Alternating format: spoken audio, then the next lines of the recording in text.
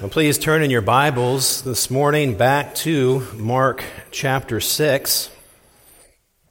In the final two messages here before the much anticipated return of Pastor Green this coming Sunday, we are going to examine the account of two kings in Mark, a bad king and a good king. And this morning we are looking at the bad king, and Lord willing, on Tuesday, we'll look at the good king, a banquet of death and a banquet of life. Jesus states the call to discipleship in Mark chapter 8, in verses 34 through 37 in these terms. If anyone would come after me, let him deny himself and take up his cross and follow me. For whoever would save his life will lose it, but whoever loses his life for my sake and the gospel's will save it. For what does it profit a man to gain the whole world and forfeit his soul? For what can a man give in return for his soul? For whoever is ashamed of me and my words in this adulterous and sinful generation, of him will the Son of Man also be ashamed when he comes in the glory of his Father with the holy angels. In the account that we have before us, we have a man who is not ashamed of Christ in a sinful and adulterous generation. We also have the stark contrast to following Christ in the life of Herod and Herodias and her daughter, a picture of a tormented soul that is pursuing unhindered self-gratification. And as we prepare to delve into this passage this morning, I want to provide a little bit of historical context that I think will help us navigate what is taking place in the account that Mark gives to us. Jesus sent the apostles around Galilee to declare his kingdom. And we see that in verses 12 and 13. They went out and proclaimed that people should repent. And they cast out many demons and anointed with oil many who were sick and healed them. So the disciples are proclaiming Christ in Galilee, which is in the north part of Israel. And this is coming toward the end of Christ's ministry in Galilee. In chapter 3, in verses 1 through 6, following a number of points of controversy with the religious leaders, we find that the religious leaders are already plotting Jesus' death. We've seen in chapter 6 already that Nazareth, which also was in Galilee, was unreceptive to Christ. And now as Jesus begins to end his time in Galilee, he sends out his disciples 2 by 2 to proclaim Christ as a final call to repentance. And the message and the work of the apostles as they proclaim Christ is so effective that verse 14 says, King Herod heard of it, for Jesus' name had become known. Isn't it wonderful that as the apostles did their work, people weren't saying how wonderful the apostles were. They were saying how wonderful Jesus was. Jesus' name became known as they proclaimed Christ. Galilee was at that time under the rule of Herod Antipas. Herod actually ruled over 2 parts of Israel. He ruled over the region of Galilee. And then if you're familiar with your Bible geography, the Sea of Galilee is in the northern part of the kingdom. And the Jordan River runs out of that sea south down to the Dead Sea. And on the east side of the Dead Sea was a region called Perea. And this is also a region that Herod ruled. So Herod was the ruler of Perea and the ruler of Galilee.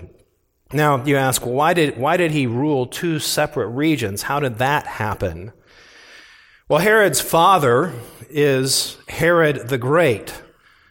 And Herod the Great was the one who ordered the slaughter of the babies in Bethlehem after the birth of Jesus Christ. He was a very corrupt ruler as well, but he ruled under Rome, and he ruled over the whole territory of Israel. But when he died, he divided up that area into 4 different parts and set his sons over, some of his sons. He had 10 wives, so you can imagine how many children he had. Some of his sons over the various regions. And Herod Antipas, the Herod that we're seeing in this passage, was the one who was given Galilee and Perea. So just to maybe help us a little bit keep even the Herods straight, there's a number of Herods in our New Testament. So if you think about 5 generations of rulers, the first was Antipater 1, and he made himself very useful to Rome and was the father of Herod the Great, who again ruled when Christ was born. So that's 2 generations, Herod Antipater and then Herod the Great.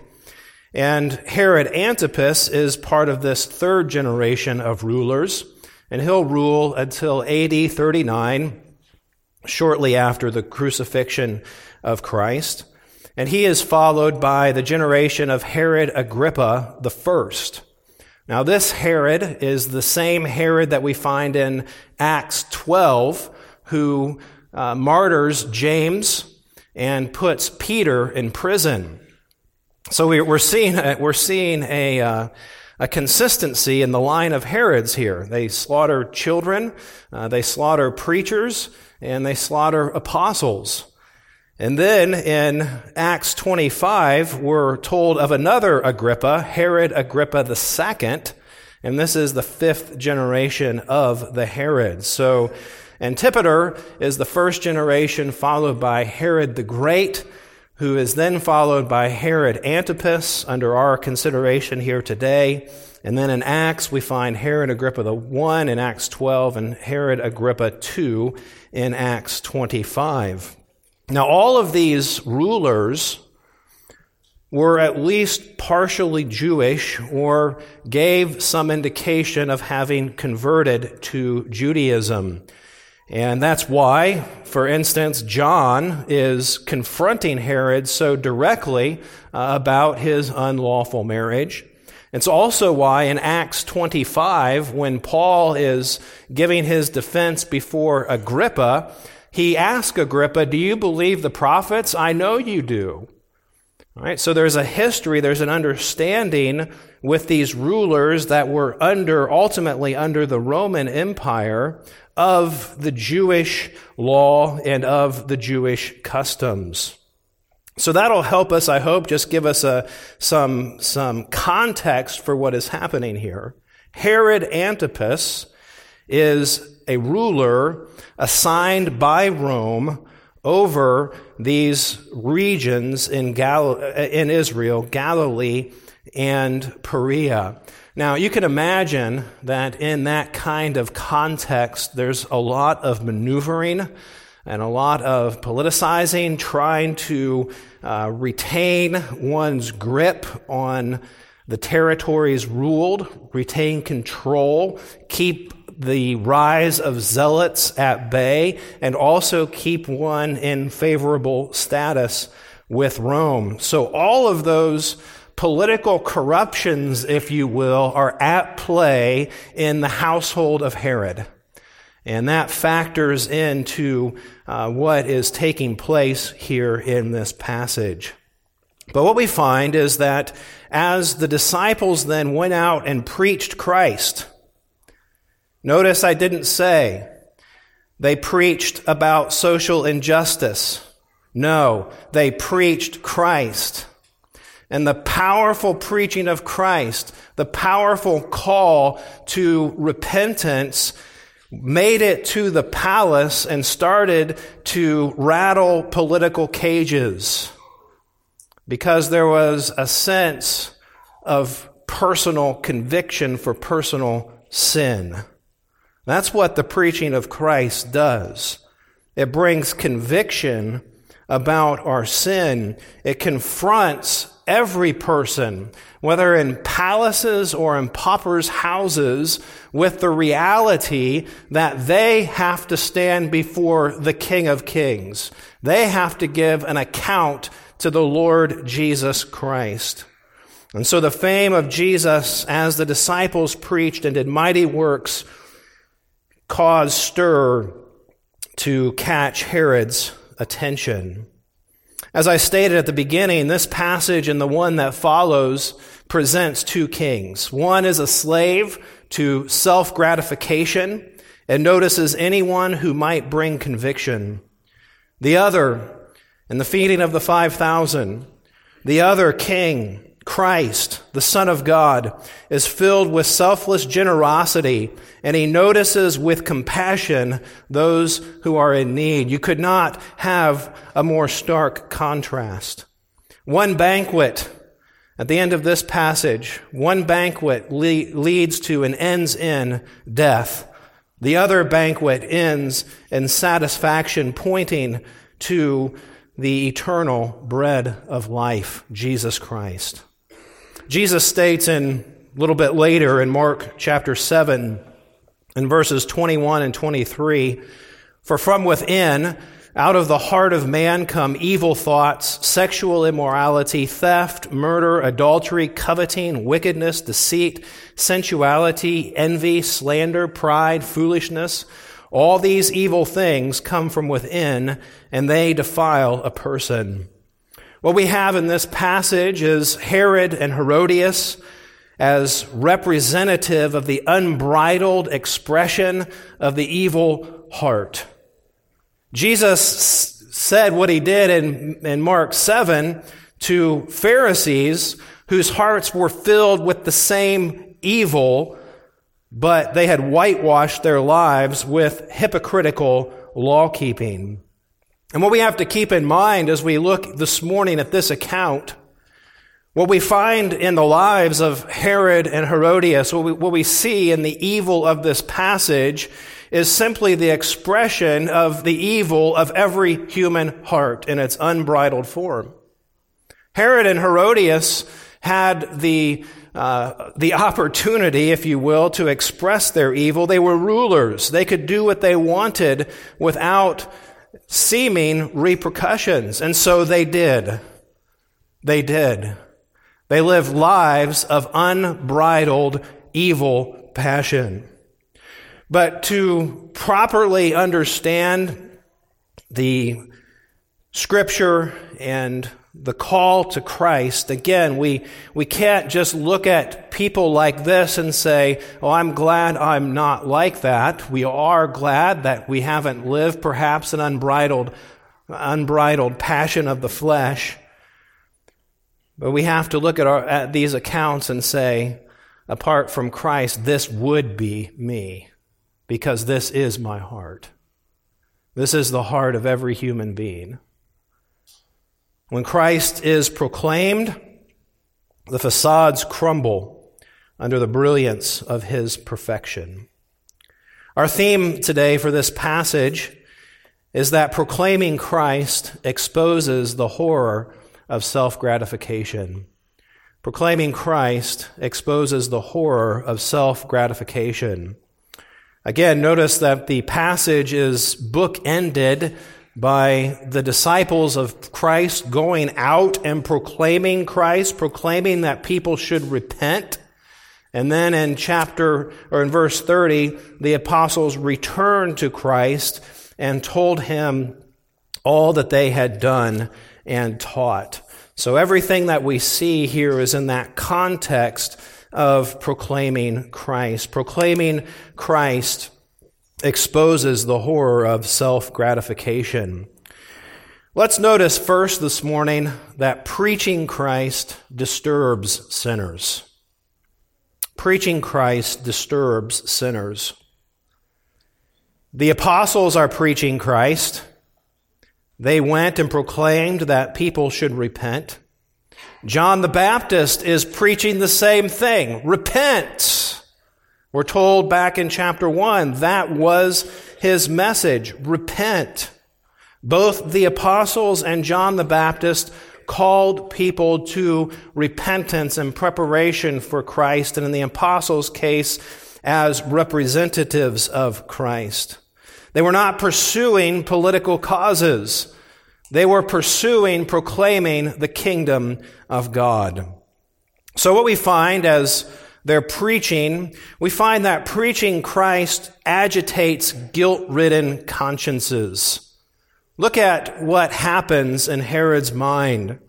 Verse 14, King Herod heard of it, for Jesus' name had become known. Some said John the Baptist had been raised from the dead. This is why these miracles or miraculous powers are at work in him. But others said he is Elijah, and others said he is a prophet, like one of the prophets of old. But when Herod heard of it, he said, John, whom I beheaded, has been raised.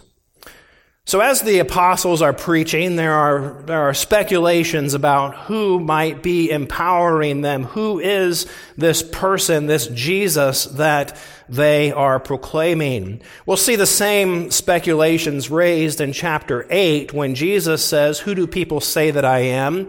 And the apostles answer the same way as is recorded here in this passage. They know someone great is among them, someone who is able to perform miraculous signs. But as the unregenerate heart does, the confession, the speculation stops short of who Jesus really is.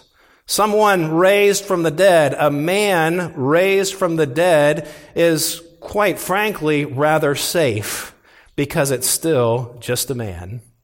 Might be a good man, might be a great man, might be a man who is at the pinnacle of an example of humanity, but it's still a man. And although today people will acknowledge Christ by his name, the same undergirding unbelief is behind the statements that say Jesus was a man. Oh yes, he was a good man. He was a great teacher, but he was just a man.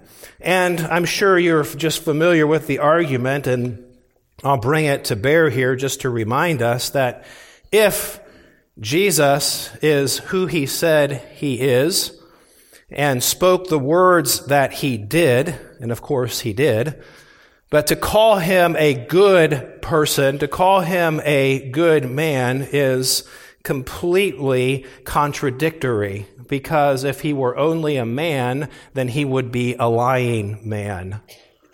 He said he was the Son of God. He said he was one with the Father. But unbelieving minds will always stop short of recognizing Christ for who he is, even in the face of very clear statements and proclamation. And that's what's happening as the disciples proclaim Christ. Herod is a conflicted man. If you hadn't picked that up, and reading the passage will just make it very clear. He is a very conflicted man. He hears of Jesus. We're given the speculations that were then floating around, and then we're told what it is that Herod latches onto.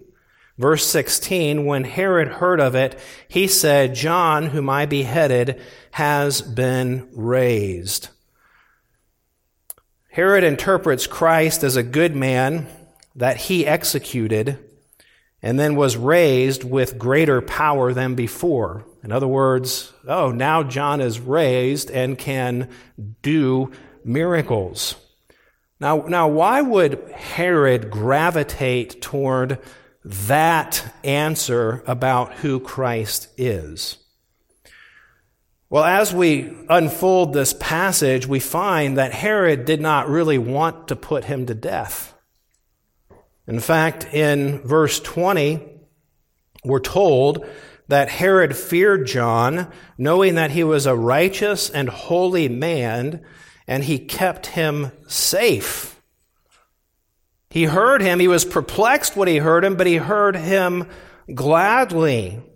He was conflicted, and his ultimate execution was simply because Herod fell into the trap of his manipulative wife, Herodias. And so Herod had a guilty conscience about the execution of John the Baptist. And what better way to expiate one's guilt than to find out that the guy that I killed, he's back to life, and now he's even greater than he was before. Well, what a great thing that I killed him. What a great way to put a salve on a guilty conscience. The guilty conscience functions this way, doesn't it? Unregenerated, guilty souls seek expiation, the removal of guilt. They seek expiation apart from repentance. They seek a salve for their conscience apart from the salvation that's found in Jesus Christ. And Herod's assumption that John the Baptist was raised from the dead, he's grasping at something that, yes, perhaps produces a little bit of fear, but also provides a salve for his guilty conscience without him having to turn away from his sin. The rest of the passage is going to show us that that's Herod's nature.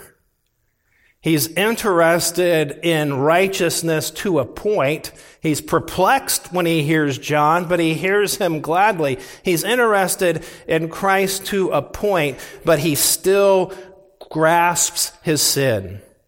He refuses to turn away from his sensual life of self-gratification. And so he finds this out. His conscience is agitated. Who is this? Who is this that is preaching? There's someone that's greater. There's someone that can heal. There's someone that can cast out demons. And his conscience is once again stirred up. But he goes into a direction that provides a salve, but no salvation. Preaching Christ agitates a guilt-ridden conscience. In the wrong direction that a guilt-ridden conscience will go apart from the regenerating work of Christ is to find some form of expiation, some form of penance, something that they can do to expiate their guilt and yet still resist repentance, resist turning to the Lord Jesus Christ for their salvation of sin. Some say that Herod was a Sadducee, which makes his grasping at Christ's identity as John even more ridiculous. What do we know about Sadducees? Well, Sadducees dismiss the possibility of a resurrection. So in his desperation, he's even setting aside what could have been a core belief of his religious sect. Preaching Christ agitates guilt-ridden consciences. We noticed also in this passage that preaching Christ agitates morally compromised homes. Remember, preaching Christ disturbs sinners, it agitates guilt-ridden consciences, and it also agitates morally compromised homes. Look at verse 17. After we've been told what Herod's interpretation of Christ is, we're told, given some background about what happened with John's beheading. It was Herod who had sent and seized John and bound him in prison for the sake of Herodias, his brother Philip's wife, because he had married her. For John had been saying to Herod, "It is not lawful for you to have your brother's wife." And Herodias had a grudge against him and wanted to put him to death, but she could not, for Herod feared John, knowing that he was a righteous and holy man, and he kept him safe. When he heard him, he was greatly perplexed, and yet he heard him gladly. This home is a mess.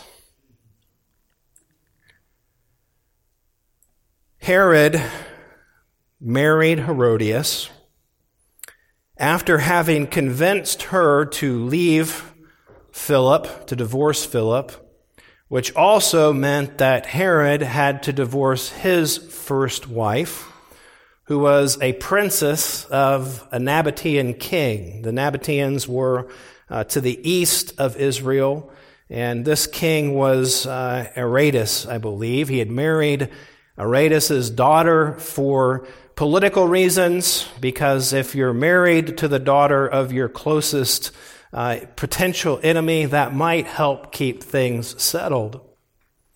And so that was his first marriage. But on a trip to Rome, where his brother Philip was, probably not the Philip who was a ruler in Galilee. This is one of the other sons of Herod the Great, who was a civilian in Rome. He went to Rome. He became infatuated with Herodias, who was one of his other brother's daughters as well, and convinced her to divorce Philip. He divorced Herodias' daughter, and Herodias and Herod were married.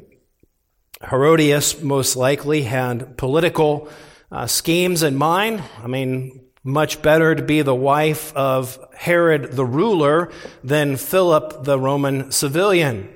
So with her aspirations, she gladly left Philip and married Herod.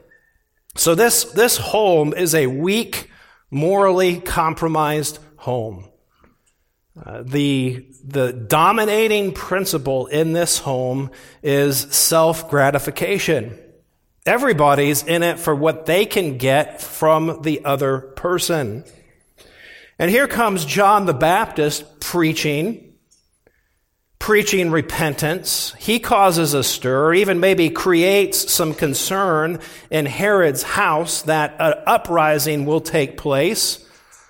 And so likely both through the public proclamation of John the Baptist and in private conferences, John confronted Herod saying, "That's wrong." Now, there were a lot of things that Herod was doing that was wrong in his rule, that were wrong. But again, notice that John, as a preacher of the gospel, he's not calling for some kind of societal revolution. He is calling people to personal repentance for their personal rebellion against God. And so when he confronts Herod, who again knows the law, knows the expectation, likely at least professes to be a Jew, John tells him it is not lawful for you to have your brother's wife. What does John do as he preaches Christ? As he preaches repentance? As he prepares the way? Well, he applied one of the 10 commandments to Herod and Herodias. You shall not commit adultery. And he made it really personal. This is God's law. This is God's design. And you are violating the law of God. You are in violation against your Maker. It is not lawful for you to do this. And what we see is with John's ministry here is that declaring Christ involves preaching the law, declaring the character of God as revealed in His law to press home the guilt of sin and the need for Christ's redeeming work. You can't do what you're doing. It's sinful. You're violating the law of God. You're rebelling against God. And preaching Christ then calls sinners to repent, to receive cleansing from sin by faith alone in Christ alone. It eliminates the idea of any kinds of acts of penance that can compensate for wrongdoing. No, you can't do anything close to enough to compensate for your sin against God. And when that powerful preaching, when that call to repentance, when the pressing in of the law of God entered a home that was morally compromised, it agitated it.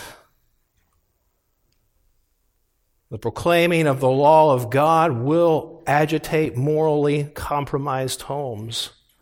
It will begin to agitate people when there has been a covering for sin that is not of Christ.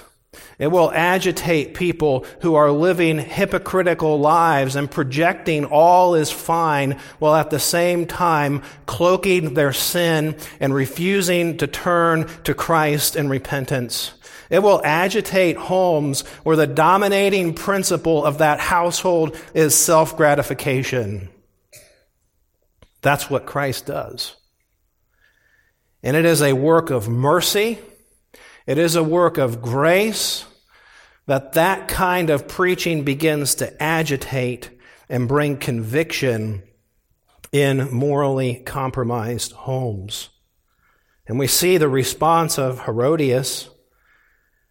Verse 19, she had a grudge, and the idea is that an ongoing grudge against him and wanted to put him to death.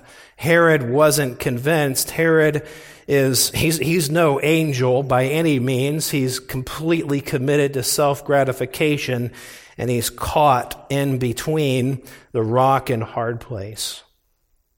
But preaching of Christ will agitate morally compromised homes. We're going to come back to this in a moment, but I want to point out next, as we consider that preaching of Christ disturbs sinners, that preaching of Christ generates lethal opposition. Preaching of Christ generates lethal opposition. Look at, again, verse 19. Herodias wanted to put him to death. And that's the core then of what ultimately happens when she manipulates Herod through his self-gratifying principles and sets a trap to put John the Baptist to death. There's a purpose for Mark putting this passage in between the 12 going out and preaching Christ and coming in. Those following Christ have to grapple with the cost. To proclaim Christ and to follow Christ might indeed cost you your life. Jesus says in the Beatitudes in Matthew chapter 5, "Blessed are you when people persecute you." It might not be to martyrdom, but you can anticipate persecution. You can anticipate opposition, even to the point of lethal opposition. The apostles stirred up Herod's conscience because he had executed a proclaimer of righteousness. Folks, the world hates Christ, and the world will hate followers of Christ. Mark it down. The world hates Christ, and it will hate the followers of Christ. Jesus said in John 15 and verse 18, "If the world hates you, know that it hated me before it hated you." It's not a question of if, it's a question of when. The world hates Christ. The world hates followers of Christ. Preaching Christ generates lethal opposition. We should not be surprised. We should not be surprised when by the grace of God we are pursuing Christ, we're pursuing the preeminence of Christ, we're pursuing what Paul says in 1 Timothy chapter 3, we're pursuing to keep the church as the pillar and buttress of truth, and he defines that then by a statement of Christology. We should not be surprised that the bold preaching of Christ, the holding up of Christ crucified, the declaring that all things will be reconciled in Christ, calling men and women and children to repent, to turn to Christ for the forgiveness of sins, we should not be surprised that it generates powerful opposition. The response should be, praise God. Praise God, because the Lord said, blessed are you when people persecute you for that. And the prayer should be, Lord, may we face opposition, though only for holding forth Christ. And keep us from wandering to any other rabbit trail. Help us to keep the main thing. Because preaching Christ disturbs sinners. The second main point this morning is that truth and self-gratification cannot coexist. Truth and self-gratification cannot coexist. We're going back into Herod's house now. He actually had two, one up in Galilee and then one on the eastern side of the Dead Sea. I think the different commentaries that I read, I would read one and it would say this banquet was taking place in Galilee. I'd read the other one. It said it was taking place down south, and it was back and forth like that. So in other words, nobody really knows. My personal opinion, for what it's worth, right, would be that this is taking place in one of Herod's house, in his house that's down south by the Dead Sea, because in that particular palace, one side was a palace and the other side was a prison. And so the account and the rapidity that which John's execution takes place would, I think, seem to indicate that this was actually happening down at that house. So we come back into Herod's house. What is Herod doing? Well, Herod is making an attempt to coddle his sensuality while saving the truth speaker. Right? He's taken Herodias, his brother's wife. He's not willing to turn away from his own sensuality, from his own self-gratification, but at the same time, he finds John interesting. And he notes that John is a righteous man in his interactions with other men and a holy man. He knows that he's set apart by God to preach. He understands that to a point, and so he attempts to keep him safe. He's trying to keep truth-speaking and self-gratification under one roof. The conflict is evident. Herod must please his wife and will at the same time try to protect John from her malicious manipulations. James Edwards, in his commentary on Mark, captures well what is going on with Herod. He says, Antipas hopes to achieve an expedient end by doing a limited injustice. In other words, by taking John captive, that's his limited injustice.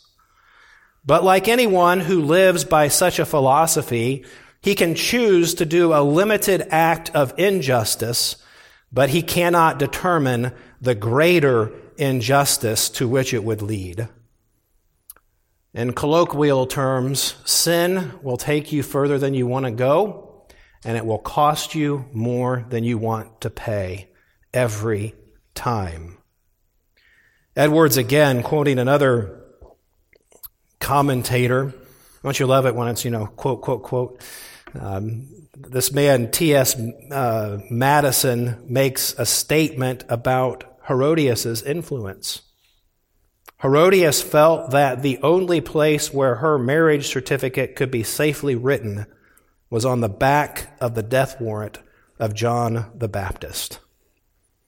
Herod understood that John was upright in his dealings with others. He was set apart for service to God, but he lacked the moral backbone to do what was right. Truth and self-gratification cannot coexist. What we have going on in this household is simply the ramifications from the fall all the way back in Genesis chapter 3. And the consequences of that fall. Part of the consequences in Genesis chapter 3 that God proclaimed to Adam and Eve was the lack of harmony in the marriage relationship. A disruption of God's design for a husband to be a loving leader and a wife to be a submitted helpmeet to her husband. And throughout the records of Scripture, we find this conflict of harsh husbands and manipulative wives over and over and over and over again. The consequences of sin go into the very depths of the home. We have a very few examples of truly blessed marriages and examples of wise people. One of them is Abigail, who she had a really rotten husband, but she attempted to stand and do what was right and help him even in the midst of his stubbornness. But this kind of conflict in the home, it is simply the outflow of the sinful nature of the sinful fallen heart. And that leads us, does it not, to praise the Lord for His transforming power in the gospel? You know, as I think about those who sit here before me this morning and just thinking about how the gospel transforms homes from battlegrounds, which is what they are outside of Christ. The gospel transforms homes from battlegrounds to altars of self-sacrifice. Paul says in Romans 12, verse 1, as he explains our overarching response to the gospel, present your bodies as a living sacrifice. And where the gospel comes in, where the gospel penetrates lives and transforms people, then in the epistles we're told how homes are transformed to reflect Christ in His church as husbands lead in sacrificing themselves for the good of their wives, loving their wives as they love themselves, and wives submit to their husbands as the church submits to Christ and become true helpmeets in the lives of their husband and in ordering their homes for the glory of God. Folks, it's remarkable how the gospel changes things. Apart from the gospel, our homes would be a Herod and Herodias home. But when the gospel comes, it transforms homes from battlegrounds to altars of self-sacrifice. And I can't leave that consideration without a word of exhortation and encouragement to our young people, young adults, teenagers, and even children. Who you marry is very important. Very important. Do not minimize the importance of that decision. Seek counsel. Most of all, seek the Lord. And even from this point on, order your life according to the gospel of Christ. That you lay the foundation for a home that brings honor and glory to Christ. And very simply stated within the context of what we're talking about this morning, what that means is that you live a life not of self-gratification, but of self-sacrifice for the glory of God. That you learn to put aside your passions, that you learn to put aside your lusts and your desires and order your life, order your thoughts, order your words according to what you know pleases Christ. And you know what pleases Christ by reading His Word. Be devoted to the Word of God. Be devoted to Christ. Be devoted to honoring your parents. One of the best ways to know that Someone is pursuing Christ is to look at how they interact with their parents. Be someone who is devoted to honoring Christ by honoring your parents, and allow the Lord by His grace to work in your life and to establish a foundation for a God-honoring home. You do not want a home like Herod and Herodias. It's awful. It's awful. And even more than that, when God transforms sinners, people who are dead in trespasses and sins, and He gives them life in Jesus Christ, and homes then are established on the basis of Christ and for the glory of God, homes ordered by God's design amplify the gospel.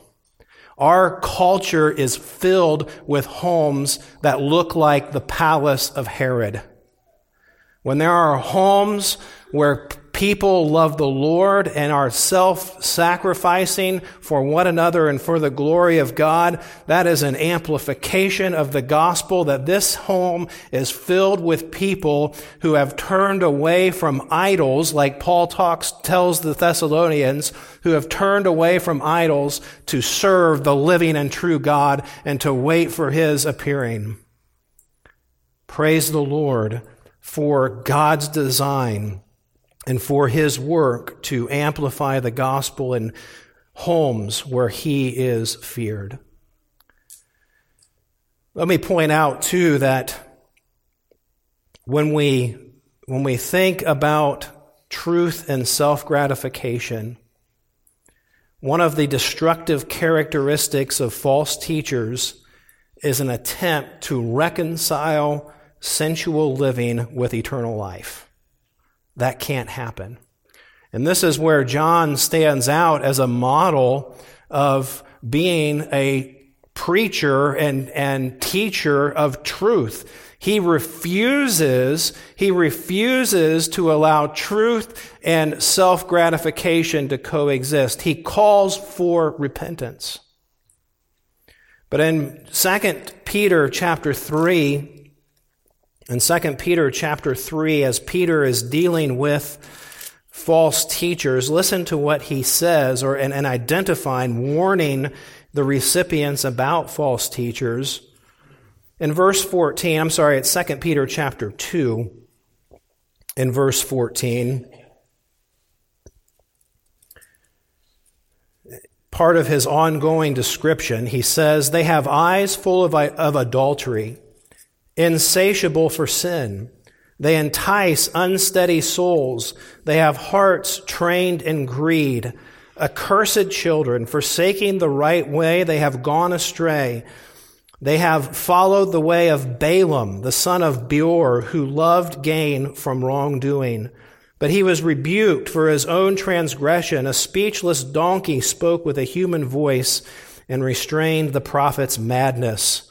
These are waterless springs and mists driven by a storm. For them, the gloom of utter darkness has been reserved. For speaking loud boast of folly, they entice by sensual passions of the flesh those who are barely escaping from those who live in error."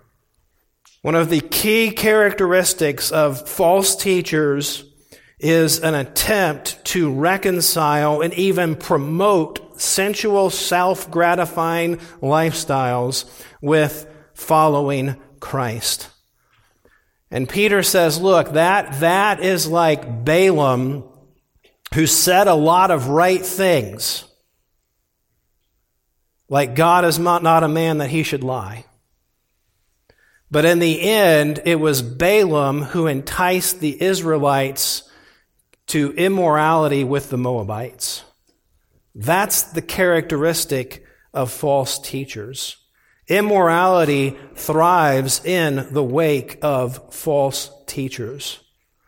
And the church, a church where Christ is proclaimed and Christ is set forth, a church like that is a church that understands that righteousness and unrighteousness have nothing in common. This is the warning that Paul gives to the Corinthians in 2 Corinthians chapter 6 and verses 14 through chapter 7, verse 1. The Corinthians are dealing with reduced affections for one another and reduced affections for Paul as a proclaimer of the truth. And Paul identifies it and says, look, this is why you're making room for compromise with self-gratification. Self-gratification and truth cannot coexist. Cleanse yourselves. Turn to the Lord. The toleration of sensuality will strangle affection for the people of God. Herod tried to make it work out. It didn't. It can't. Jesus says in John chapter 3 and verses 19 through 21, this is the judgment. The light has come into the world, and people love darkness rather than light because their works were evil. For everyone who does wicked things hates the light and does not come to the light, lest his work should be exposed. But whoever does what is true comes to the light, so that it may be clearly seen that his works have been carried out in God. This is why truth and self-gratification cannot exist. It's like trying to mix light and darkness. It doesn't work. The light of truth will not coexist with the darkness of sensuality. The third point this morning, then, it follows on the heels of our second. A commitment to self-gratification destroys. If truth and self-gratification cannot coexist, then a commitment to self-gratification destroys. Or we could expand that statement and say a commitment to self-gratification is a commitment to destruction. We come to one of the most disturbing passages in the New Testament. In verse 21, we're told the conflict has been set up, the attempt to make truth and self-gratification coexist in the same house. But in verse 21, we come to this banquet of death. An opportunity came when Herod on his birthday gave a banquet for his nobles and military commanders and the leading men of Galilee. For when Herodias' daughter came in and danced, she pleased Herod and his guests. And the king said to the girl, ask me whatever you wish, and I will give it to you. And he vowed to her, whatever you ask me, I will give it to you, up to half my kingdom. And she went out and said to her mother, for what shall I ask? And she said, the head of John the Baptist. And she came in immediately with haste to the king and asked, saying, I want you to give me at once the head of John the Baptist on a platter. And the king was exceedingly sorry, but because of his oaths and his guest, he did not want to break his word to her. And immediately the king sent out an executioner with orders to bring John's head. And he went out and beheaded him in the prison and brought his head on a platter and gave it to the girl, and the girl gave it to her mother. There's no apology for reading this passage. It's an inspired account of the end of evil thinking. It's an inspired account of the end of what the fear of man looks like. It's an inspired account of the end of sensual living. And the account really requires very little explanation. Herod is simply on an egotistical ruler who wants to show off to all the important people. He shows off his stepdaughter. And I can guarantee you it was not a Shirley Temple tap dance. He shows off his assumed power to give ridiculous gifts, up to half his kingdom, when in reality, as a mere vassal of Rome, he couldn't give an acre if he wanted to. And he shows off how morally weak he is. A morally compromised man who has no courage even to step in to save the life of a righteous man.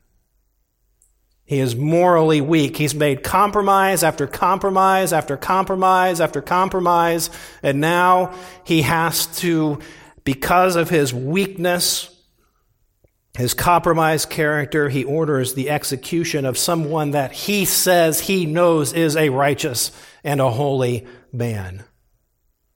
Herod ordered the destruction of life. Ultimately, Herod later would be attacked by his former father-in-law, the Nabatean king, and would have been defeated had not Rome stepped in. In AD 39, Herod went to Rome because he coveted the title of king. The title that's used as King Herod here was just a popular title. He didn't have the official title from Rome, but his trip to Rome actually ended in his exile from Rome to Gaul. Herod was a completely destroyed man.